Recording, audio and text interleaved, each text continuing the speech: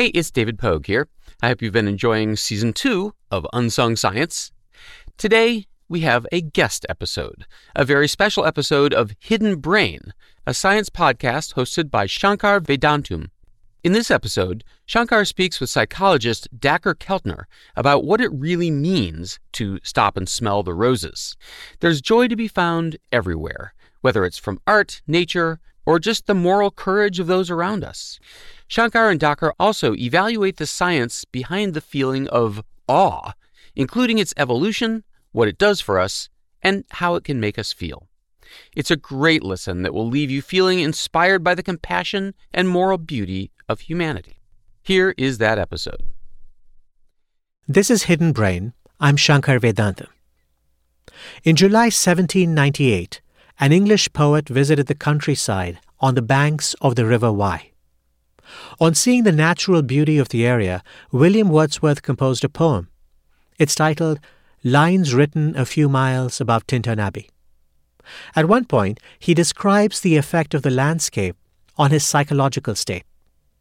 He writes, "And I have felt a presence that disturbs me with the joy of elevated thoughts, a sense sublime of something far more deeply interfused, whose dwelling is the light of setting suns, and the round ocean and the living air, and the blue sky and in the mind of man, a motion and a spirit that impels all thinking things, all objects of all thought, and rolls through all things." Now, the Romantic poets were sometimes given to literary excess. They felt things deeply, and they wrote effusively.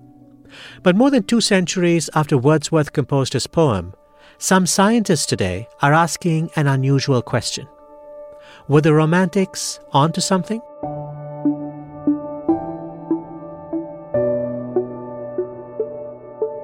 This week on Hidden Brain, in the final episode of our series, Happiness 2.0, we look at what happens when we stop, really stop, to smell the roses.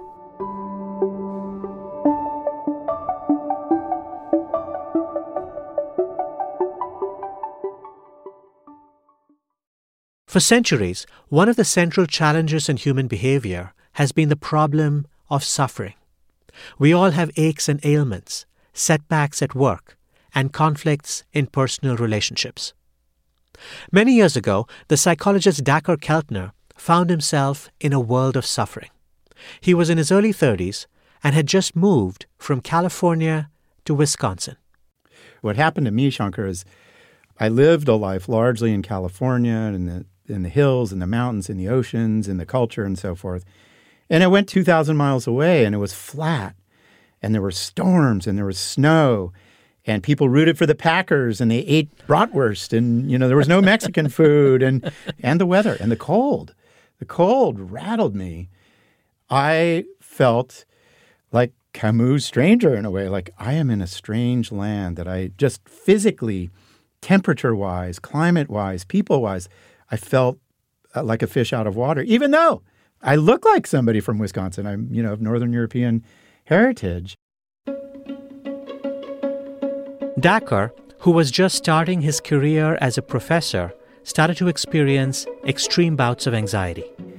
I come from a family on my mom's side that has a lot of anxiety, and I started to have profound panic attacks, really beginning with the day that I departed to drive across the country to Wisconsin.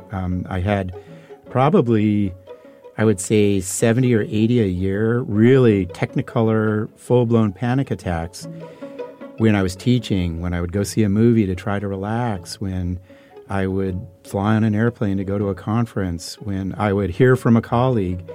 And it really caught me off guard, Shankar, like, wow, why am I feeling so estranged and anxious all the time? Everything around Dacher seemed to remind him of his isolation. Everywhere he went, he experienced vulnerability. He felt that his life was about to end.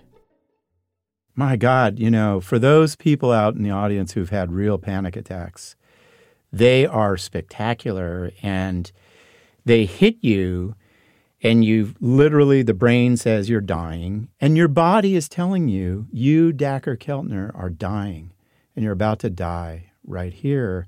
It felt really solitary. And I remember there was this book about weird stories from Wisconsin about how anxious people ended up dying in Wisconsin because they would go out and start tilling the earth on their farm at 2 a.m, and everything was frozen, and the guy froze to death. And I was like, this is going to happen to me. And it was happening to me. Dacher had moved across the country to join the University of Wisconsin, but his work provided no solace. I was getting rejected for grants. Papers were getting rejected. There was a conference on the social nature of emotion, which is what I was writing about and defined my career on. I got rejected from. I started to dream about people broadcasting all the rejections of my papers and ideas and the like. And, I got a very mediocre to bad mid-career review. It was a real struggle, to be quite honest, and a lot of suffering. So like many of us who've been through something similar, you tried to do a number of things to make yourself feel better. At one point, you and some fellow academics banded together to form a basketball team. Tell me about that. Why did you do that, and how did it go? We formed this team that we named the Laughing Amygdala. Because the amygdala was all the rage at the time. It was Joe Ledoux, the amygdala, the threat center, et cetera. And what was great about our team, Shankar, is we were all professors and 3 graduate students. And we had this really unlikely team, and we won championships on the campus. We beat the football team, the fraternities, and people were just stunned, And so it was this magical run. And, Shankar, from the solitary life of 3 a.m., I would go to the gym and play. And basketball is 5 people flowing in motion in a sense of, just we're all connected doing things together. And when I'd walk to the gym, it felt like a sanctuary, that I would go there and leave behind the anxiety. I want to play a clip of music here, Dacher. It's from Raw Power, the 1973 album by Iggy Pop and the Stooges.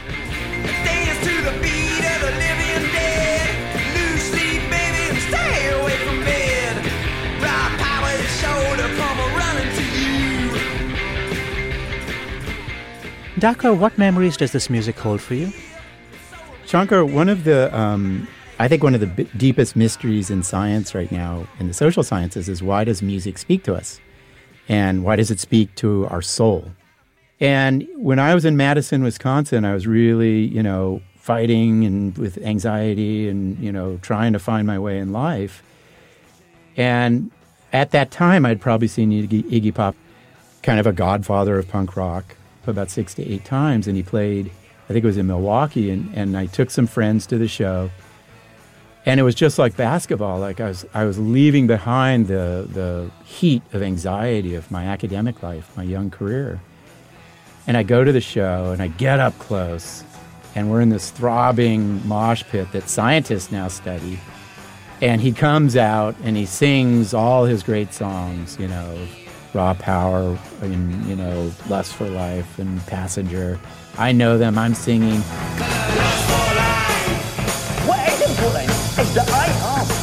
At one point, he dives out into the crowd, and I'm right there, and I hold him, and he's aloft on all of our hands. And Shankar, I touch his skin, and his skin feels like God. I'm just like, I can't believe I'm holding Iggy Pop's bicep. So when I leave an Iggy Pop show, I'm drenched in sweat. I don't know who I am. I'm embracing strangers, and I feel alive and pure. So I go back to Wisconsin, and I look at his CD, and it says, "If you feel like writing me, drop me a line. Here's my address." So I write him, and I tell him about all my stories, of seeing him and how important he's been to me as a young professor, handling my struggles. 6 months later, I get a letter back in this little shaky scrawl, and it's like, he says, "Thanks for all of your stories. I really appreciate them. Good luck getting access to the young skulls at UW. I dig teachers, Iggy Pop. And I'm getting goosebumps talking about this now. Like, I held the letter and I'm like, my life's okay. I have courage and strength. And when I'd bounce on the stage and teach my 300 students, getting my mediocre reviews and making mistakes here and there, I felt more strong and alive. You were touched by the hand of God here, Dacher. The godfather of punk rock.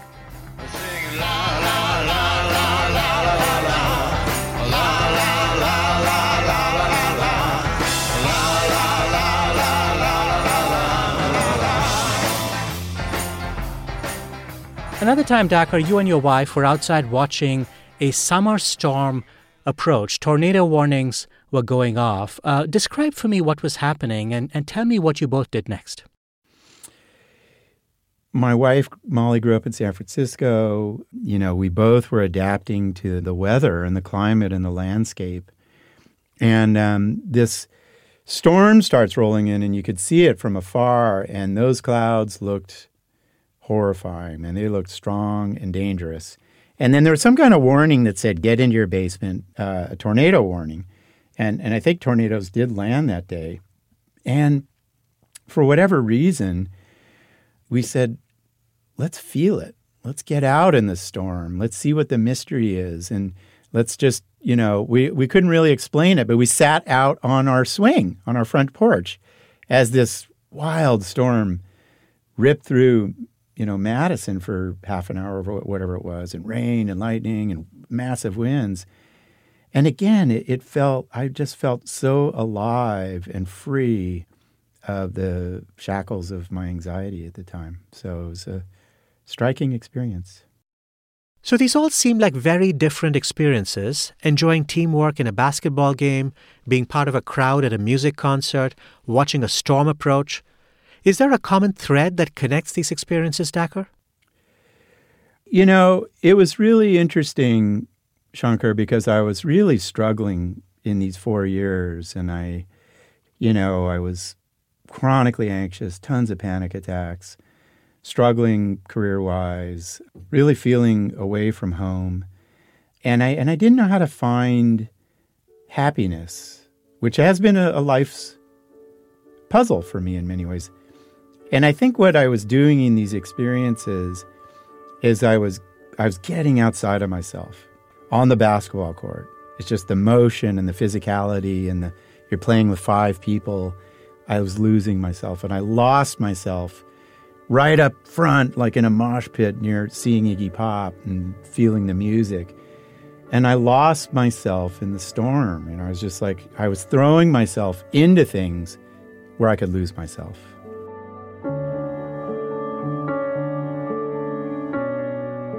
Like William Wordsworth 2 centuries ago, Dacher had begun to discover ways out of his narrow preoccupations.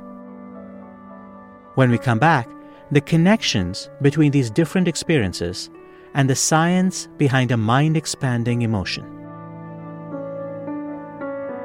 You're listening to Hidden Brain. I'm Shankar Vedantam. This is Hidden Brain. I'm Shankar Vedantam. University of California, Berkeley psychologist Dacher Keltner studies what he calls prosocial emotions, feelings like love, compassion, and gratitude. Earlier in his life, he tried to get himself through a difficult time by immersing himself in sports, in music, and in the beauties of the natural world. In time, he realized there was a common connection between these activities. They all activated a feeling of being awestruck. Now at the University of California, Berkeley, Dacher has spent years studying the science of awe. Dacher, I want to talk about your scientific explorations of awe, but so much of your intellectual journey starts with your personal journey. Both your parents were attuned to the world of art. Can you tell me about them? Yeah, it's funny. I really lived a life that really is, in some sense, from my first moments of being born in Mexico, a life as an experiment in awe. Formative years in Laurel Canyon, California in the late 60s, so much music going on, Joni Mitchell, The Doors. My dad was a painter, and he loved awe-inspiring, horrifying work. Goya, Velázquez, Francis Bacon, and others, right? Just as a kid, I was just seeing images all the time.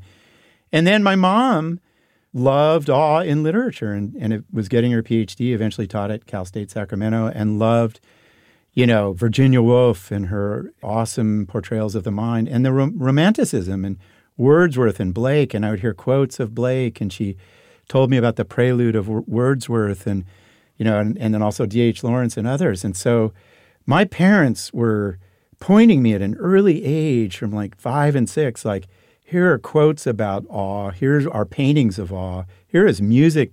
I remember listening to Sgt. Pepper's when it came out, the Beatles, together as a family. Like, life's about awe. Go do it. Woke up, fell out of bed, dragged a comb across my head. Found the way downstairs and drank a cup.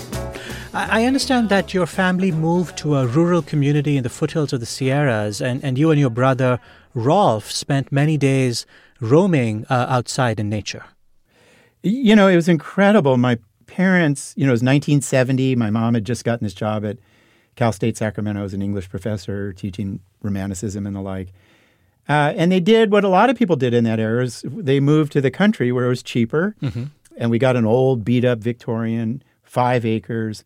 And there were streams and creeks and ponds and railroad tracks we could follow, and we just wandered after school. We didn't do any homework. And then as we got older, what we started to do, Shankar, is go to the rivers, rafting, and then in particular the Yuba River, which is this wild river, and jump into it.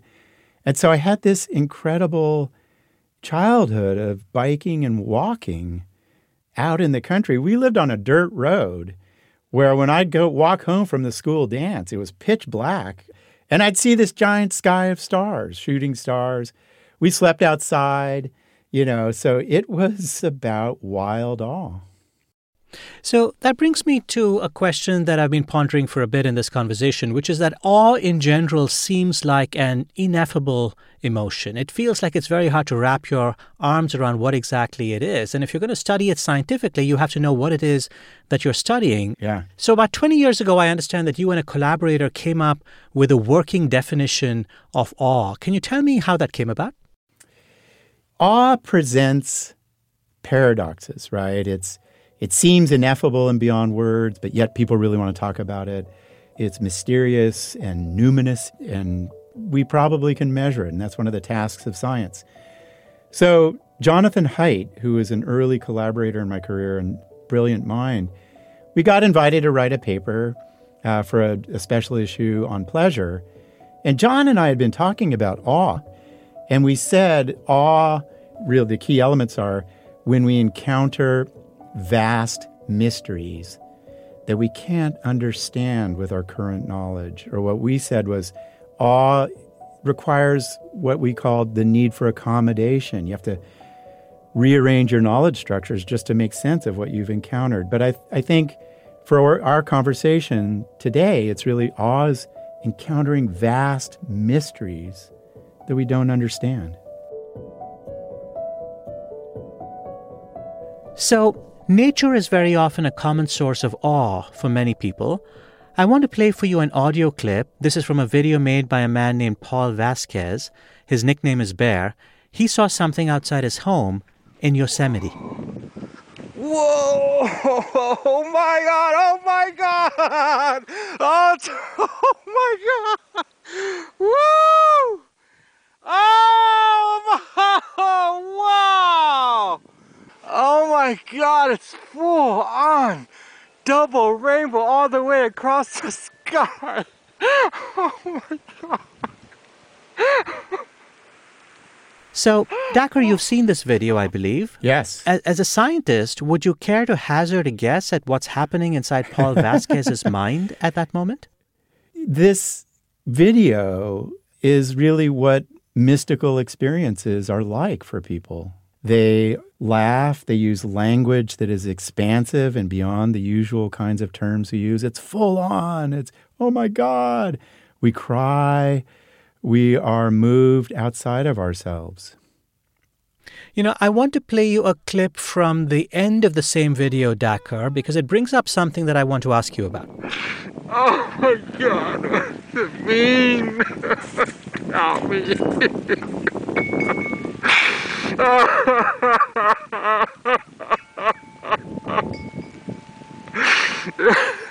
Too much.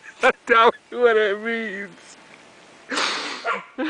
It's interesting. Paul is almost uncomfortable by the intensity of the experience. He's struggling to understand what it means. And I think when most people think about awe, they think about, okay, I'm seeing something beautiful. I see a beautiful sight. But I think we're getting into deeper waters here where awe can actually make us uncomfortable. Yeah, awe destabilizes. It introduces profound uncertainty about our understanding of the world. It can be filled with threat. When I sat amidst a storm, I felt threatened. Just recently, I was backpacking with my daughter, Natalie, High Sierras, and we got caught in a lightning storm. And it was awe-inspiring and threatening. And that is true, I believe, with Vasquez's experience, the double rainbow experience. When we no longer can make sense of reality, which is a theme of awe, it's that mystery, it's the need for finding new understandings of the world.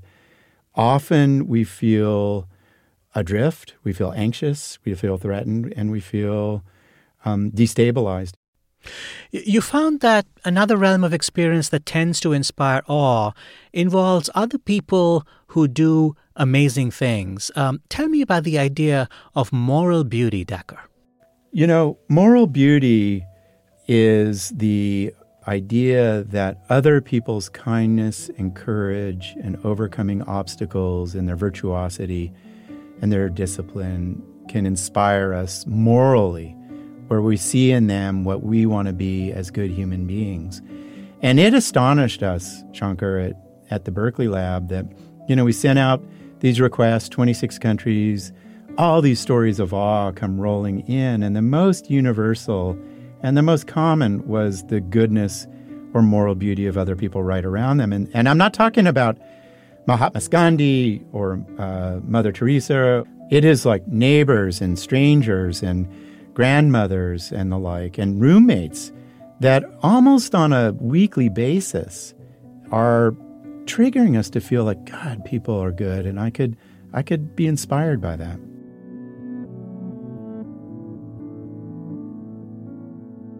I understand that you once had a powerful experience with a spiritual leader that also inspired a feeling of awe. Tell me about your encounter with the Dalai Lama. It makes me humble to talk about it. I've been on 2 panels with His Holiness the Dalai Lama, and I'm like, man, I'm on a stage with the Dalai Lama, and there are 2,500 people out in the audience. Before we go on, I greet His Holiness. It's a profound moment. When he looks you in the eye, man, you feel like he is really looking me in the eye, and we hugged, and he kind of tickled me.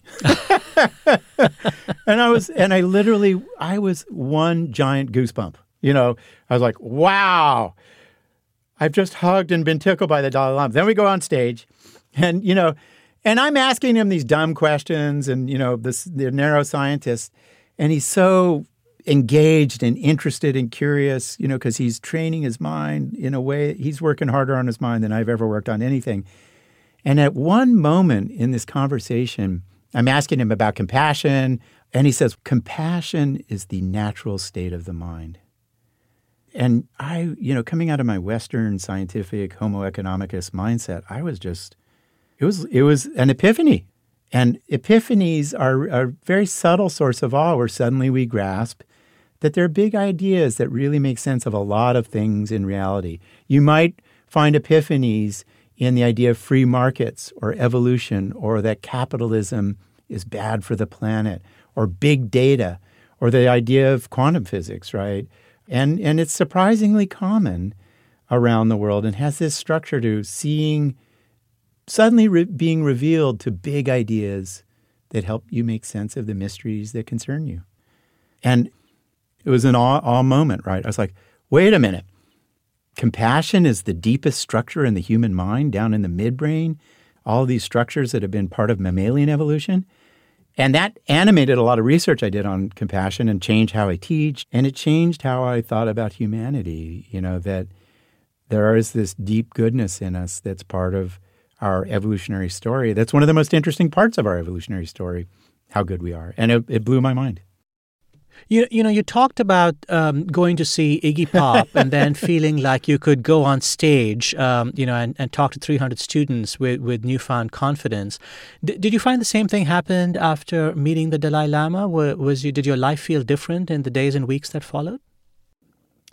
After that experience with His Holiness the Dalai Lama, I felt like I had a deeper sense of purpose and meaning. And so, I'm on an airplane and I had profound flight anxiety. Every little bump felt like the end of my life. I'd have images of losing my life and my children and so forth.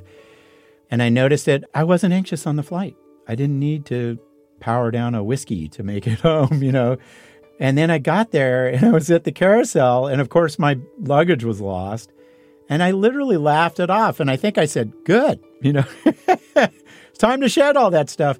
I truly felt, and this is true of the science of awe, which is the mundane things don't get to you as much. And I felt above them and strong. So I think, all of us have had these experiences where we have that warm glow we get from, an encounter with an awe-inspiring person or an experience. Is there any risk, Thakur, that this can act like a kind of drug, that we get a high from feeling awestruck and inspired, and then this can lead us to be complacent or even oblivious to the sorrows or horrors of the world? Yeah, I think there are many risks of awe, right? This is a destabilizing emotion. It leads you to look for new knowledge to make sense of the world. It leads you to abandon past knowledge structures, perhaps, or assumptions. And, a parent might think of, well, that's what happened to my daughter when she joined a cult, is this cult leader suddenly persuaded her to abandon life and follow this new awe-inspiring figure. There's a new concern in the psychedelic movement for certain people who find too much, destabilizing search for new meaning in psychedelic experiences that can get them into trouble.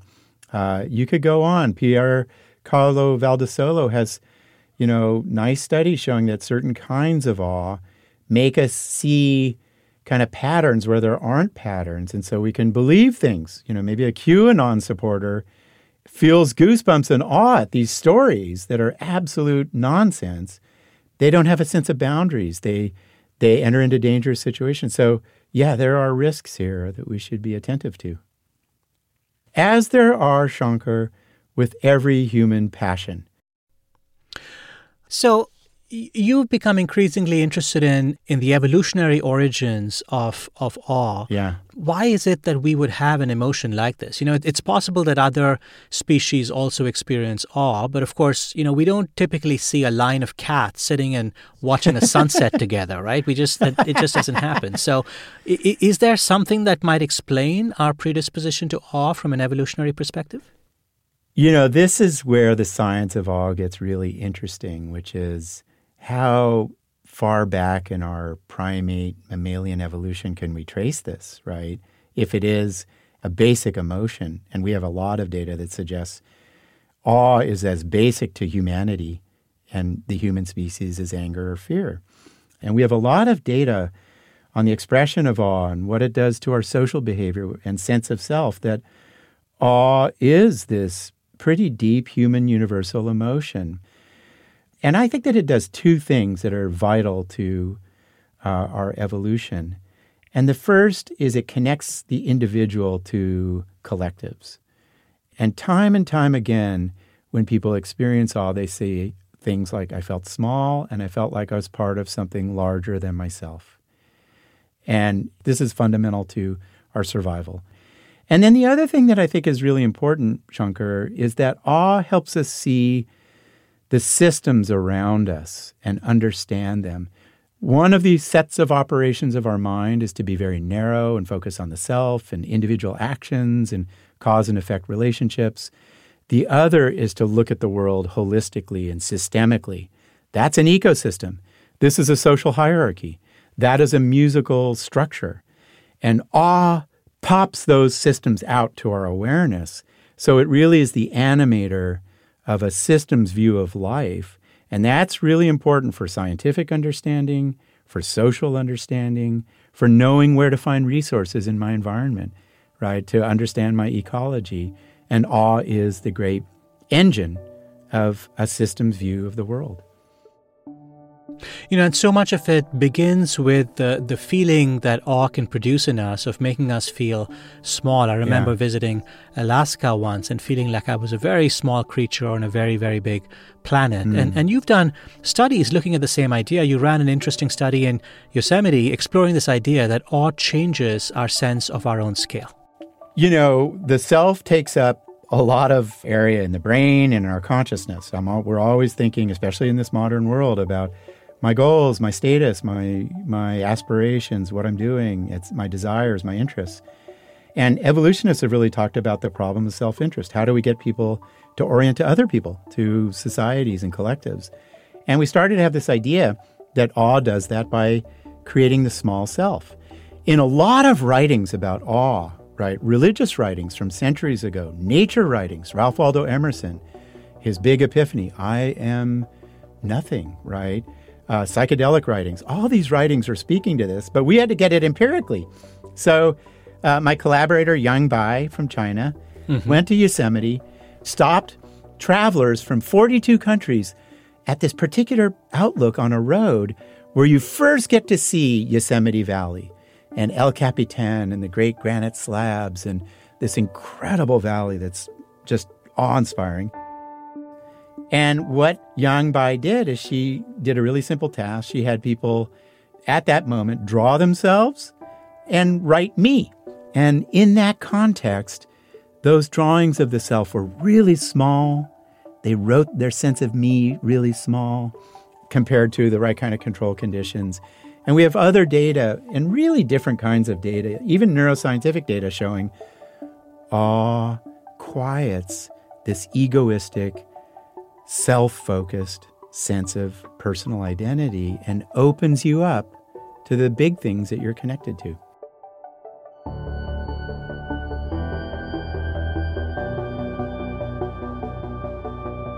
You and your collaborator Lani Shiota also once had people stand in front of an enormous T-Rex skeleton. Tell me about that experiment, Dakkar. On the Berkeley campus, we have this incredible replica of a T-Rex skeleton, and it's in our Museum of Paleontology, and you stand next to it. And we did the pilot testing. People say, I feel awe, man. This is amazing. It's huge. Imagine being chased by that thing, Wow, those things existed 70 million years ago? It's awesome. So Lonnie and our team stood Berkeley undergraduates by this T-Rex, or they stood in the opposite direction looking down a hallway. And there's this classic measure of your own self or identity, which is you are given the stem, I am, and next to it is a blank line, and you just fill it in 20 different times. And typically, people living in the West will say things like, I am, extroverted, I am ambitious, and I am interested in this, and I have... And when they stood next to that T-Rex and took it in and felt awe, their sense of self expanded and themes of common humanity emerged.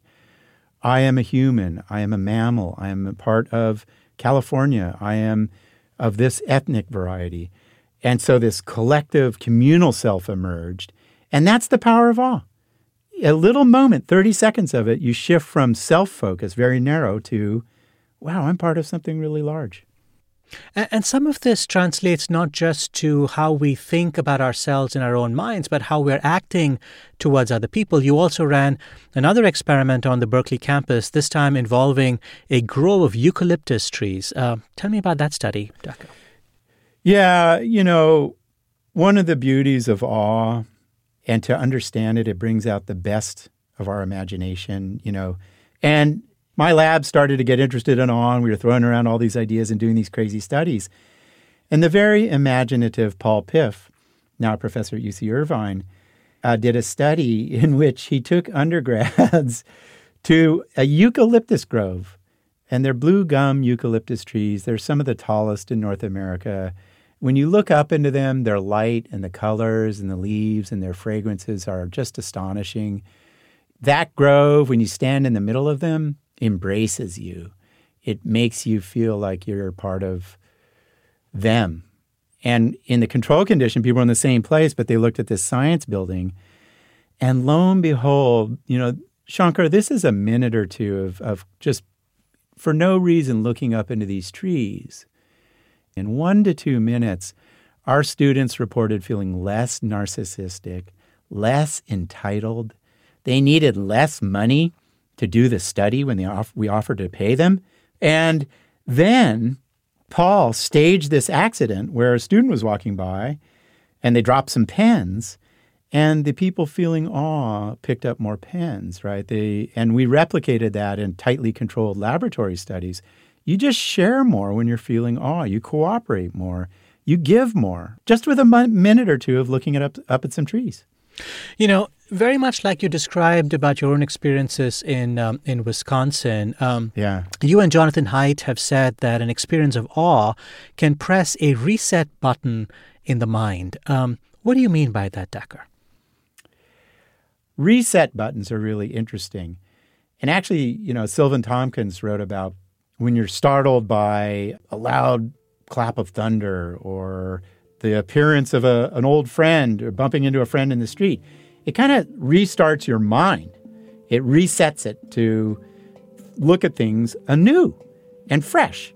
And contemplative people might say with a beginner's mind. And that's what awe does for us, Shankar. When we come back, how to bring more awe into our lives. You're listening to Hidden Brain. I'm Shankar Vedantam.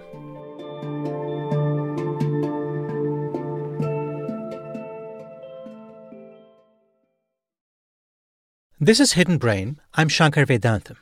At UC Berkeley, psychologist Dacher Keltner studies the benevolent emotions, including the emotion of awe. He's the author of the book, Awe, The New Science of Everyday Wonder, and How It Can Transform Your Life. Dacher, you recently studied the effects of awe on disadvantaged students and military veterans. Neither felt much awe in their regular lives. What did you do? What did the study involve? Yeah, there's a growing interest in our culture and scientifically about how the institutional, structural traumas of life, if you're impoverished and you don't have parks nearby and the like, or you have a career like veterans who go see combat and see people die, their profiles look traumatized. They are depressed and vigilant, anxious very often, twice the rates of American citizens, elevated levels of cortisol and inflammation and the like. And I became friends with Stacy Bear, who's a veteran, and we started talking about this. And he leads veterans into outdoors programs. And so what we decided to do in this study is we got veterans and high school students who were in really tough, impoverished schools in parts of the East Bay in California. And it's, where there are bars and police cars and no gardens, et cetera. And these kids hadn't, been outside in parks. They hadn't gone camping. Many of them had not really seen a night sky of stars. So we took them rafting, our veterans and then our high schoolers, down the American River on a stretch. And it's beautiful, and you wind through these rapids, and you look at the water, and you see fish, and it's amazing. And what we found, we measured their emotions and stress and trauma and sense of connection at the start of the study, a week later. And as the study unfolded, we measured their sense of wonder and awe and connection to their peers and cortisol and emotions. And what we found is our high schoolers a week later felt less stress, more happiness. They felt more connected to their community and family. And our veterans felt 30% less PTSD. One high schooler said, "I'm so struck by the rolling hills and the smoke," and it was smoky at the time because of wildfires, and the water. And then a veteran said, and I love this quote where, the star-splatted sky made me realize that my worries are not as important as I thought they are, but what I could do in the world is more important. And so it was this nice study, and there's a lot of science on this of different varieties, that nature immersion and finding awe, gardening, walking, getting out into the woods, standing near a tree is good for your nervous system and your mind. Is there any evidence that awe has physiological effects on us? Yeah, there are, there's this thing called the vagus nerve, largest bundle of nerves in your body. It slows heart rate, deepens breathing, regulates digestion, helps with your gut and the microbiome.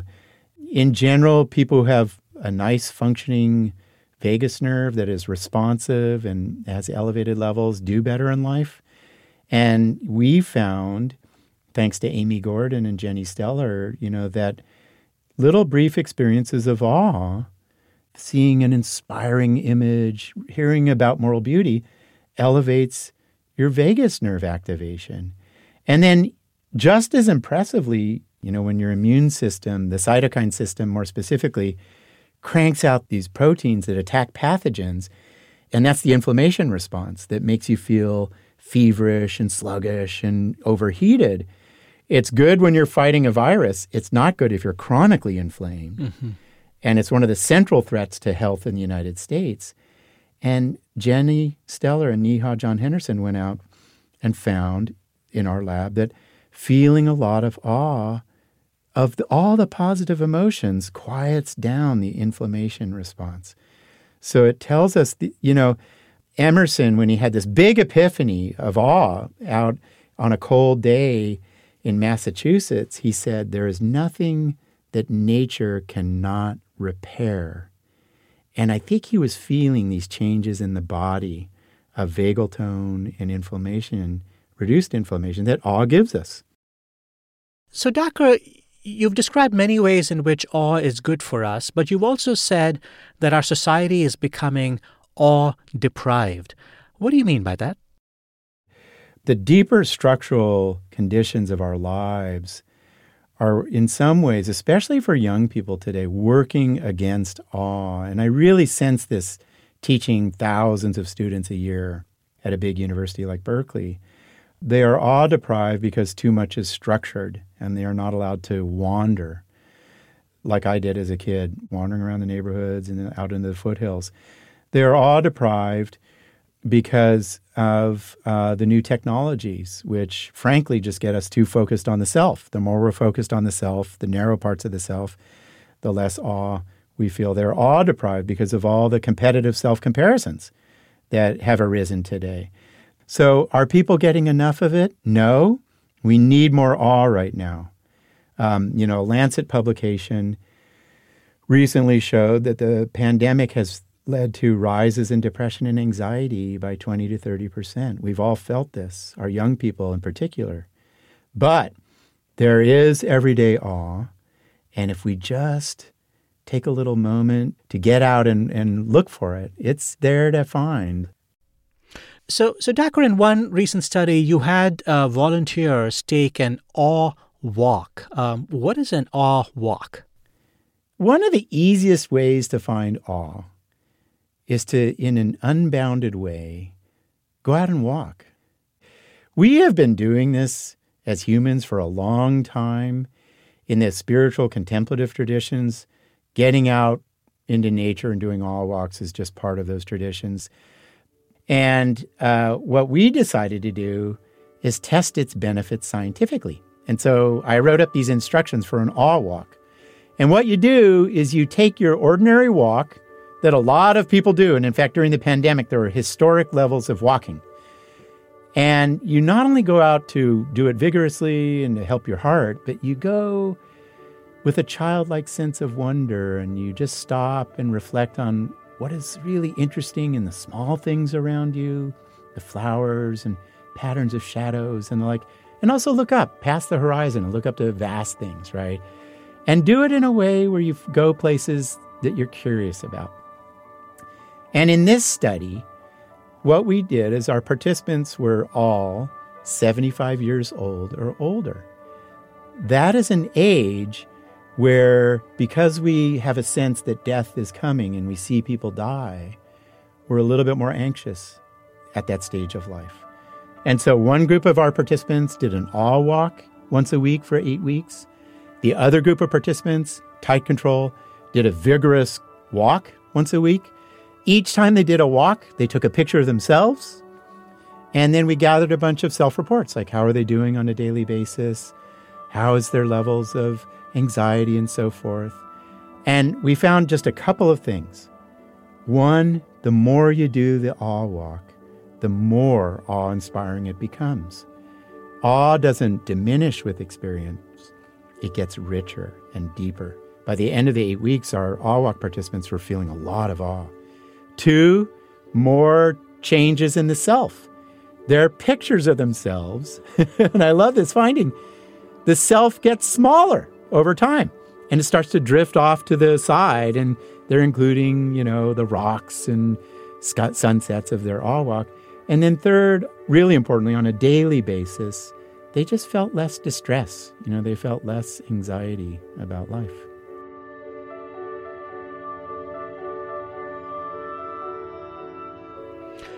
In many ways in this conversation, Dacher, we've spent a lot of time talking about awe in the beautiful and the majestic, but you've written that so much of life is awesome, including the parts that are not great. Tell me about your relationship with your brother Rolf.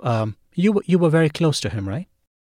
Yeah, just hearing you say his name brings goosebumps and tears to me. He was born 1 year after me, so he was younger.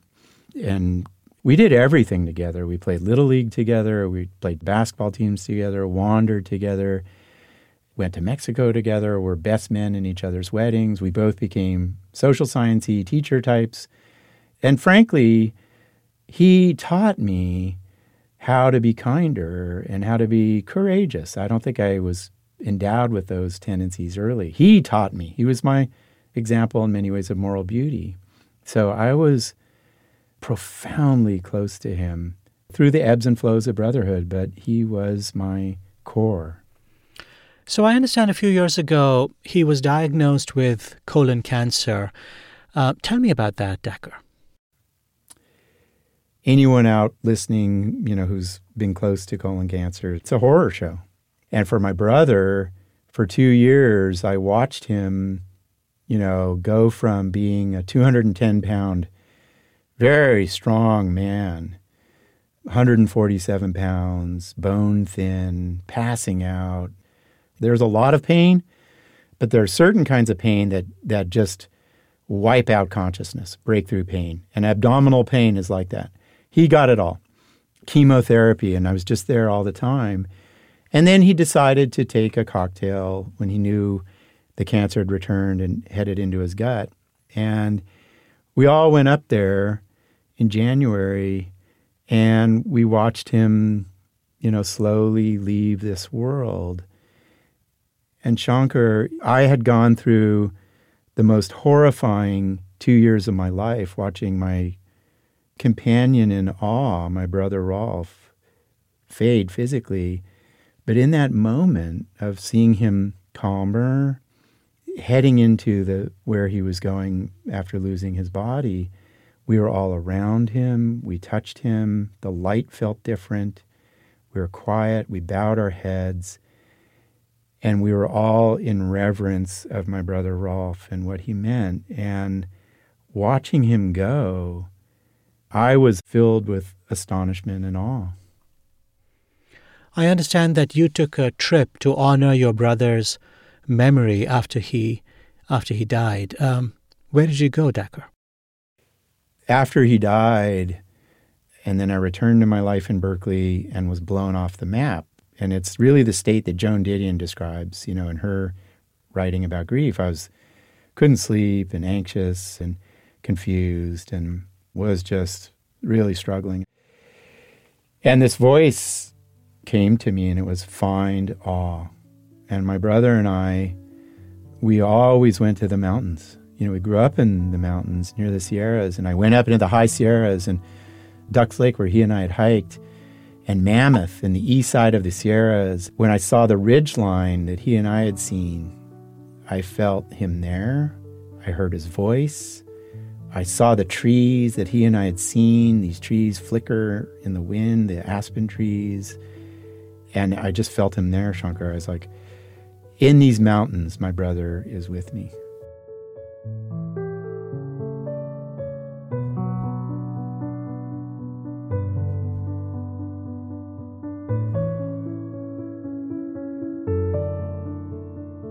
Dacher Keltner is a psychologist at the University of California, Berkeley. He's the author of Awe, The New Science of Everyday Wonder and How It Can Transform Your Life. Dacher, thank you for joining me today on Hidden Brain. Shankar, it is a privilege to be in conversation with you. Thank you.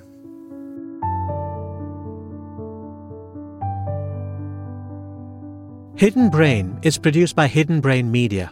Our audio production team includes Bridget McCarthy, Annie Murphy-Paul, Kristen Wong, Laura Quirrell, Ryan Katz, Autumn Barnes, and Andrew Chadwick. Tara Boyle is our executive producer. I'm Hidden Brain's executive editor. As many of you know, we recently started a new show called My Unsung Hero. It's designed to show you that the world is filled with everyday acts of kindness and courage. As I've listened to stories of unsung heroes, I've often found myself moved to tears. But it wasn't until I talked to Dacher that I realized these are really stories about moral beauty.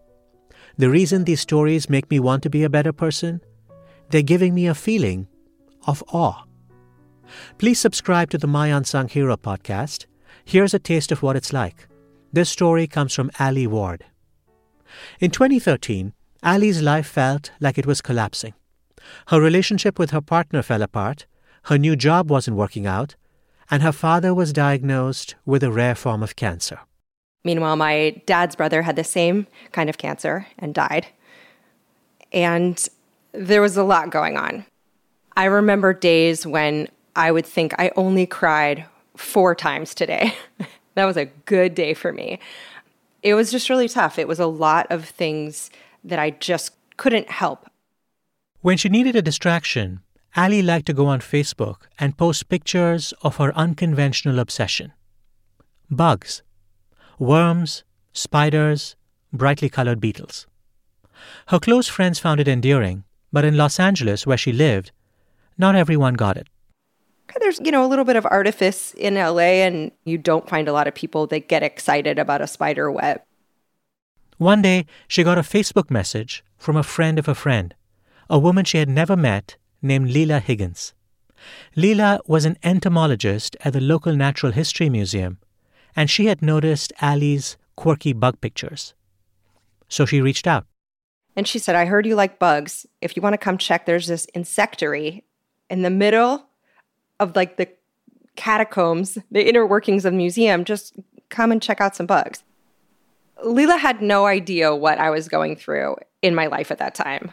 I think she probably didn't expect someone jittery and tear-stained to meet her at the back door of this museum. But this is my jam. I have loved bugs since I was a little kid. There is nothing I wanted more than to see some scorpions and some larvae. I was like, I would love this. And I went and was just delighted by it. I got to put on a lab coat. I got to go through some secret doors, some employee-only areas.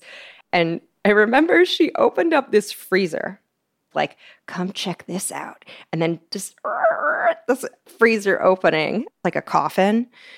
And it was full of dead bugs.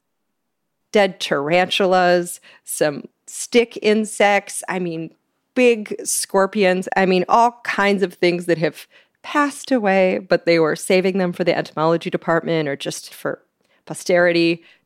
And I just remember just how excited she was about everything was such a pass for me to get excited about this in her company and really rediscover what excited me in life. At the end, she said, you should volunteer here. And I remember, I was in between crying jags that day. And I was like, how could my life get a lot worse? I can afford 3 hours a week. So I started volunteering and I just would really light up. It gave me this sense of purpose. It helped me reconnect with my love of science and nature that I'd always had.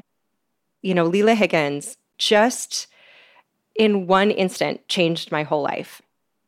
And I think that she's impacted a lot of lives that she probably doesn't understand. You know, I think that it's just in a day's work for her to point out snails and slugs and butterflies and, you know, mosey on, keep doing her job. And I don't think that she understands the ripple effect that she has. She has caused like such an exponential effect, I think, in my life. I felt like I came home to myself because of the way that she can be herself.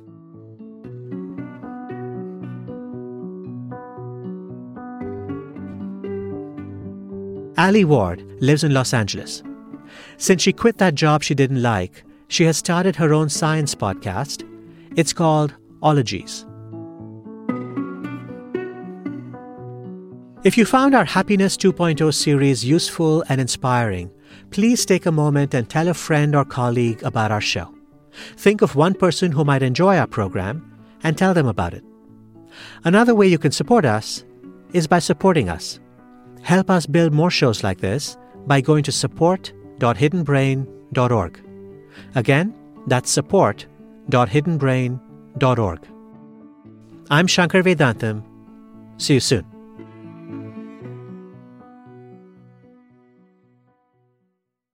It's David Pogue again. I hope you enjoyed this episode from Hidden Brain. I'll be back with new episodes of Unsung Science, available on Amazon Music or wherever you get your podcasts. If you like Unsung Science, you can listen early and ad-free right now by joining Wondery Plus in the Wondery app or on Apple Podcasts. Prime members can listen ad-free on Amazon Music. Before you go, tell us about yourself by filling out a short survey at Wondery.com/survey. Look around. You can find cars like these on AutoTrader, like that car riding your tail. Or if you're tailgating right now, all those cars doubling as kitchens and living rooms are on AutoTrader too. Are you working out and listening to this ad at the same time? Well, multitasking pro, cars like the ones in the gym parking lot are for sale on AutoTrader. New cars, used cars, electric cars, maybe even flying cars. Okay, no flying cars, but as soon as they get invented, they'll be on AutoTrader. Just you wait. AutoTrader. Why pay more for a separate CoQ10 supplement? Enjoy twice the benefits with SuperBeets Heart Chews Advanced from the #1 doctor, pharmacist, and cardiologist recommended beet brand for heart health support. The new SuperBeets Heart Chews Advanced by Human is now infused with CoQ10. That's essentially like getting CoQ10 for free. Our powerful blend of beetroot, grapeseed extract, and CoQ10 ingredients support nitric oxide production, healthy blood pressure, healthy CoQ10 levels, and heart-healthy energy with 2 tasty chews a day. Plus, SuperBeets Heart Chews Advance are plant-based, so you get heart-healthy energy without stimulants. For a limited time, get a free 30-day supply of SuperBeets Heart Chews on all bundles and 15% off your first order by going to RadioBeets.com and using promo code DEAL. That's Radio, BEETS.com, code DEAL.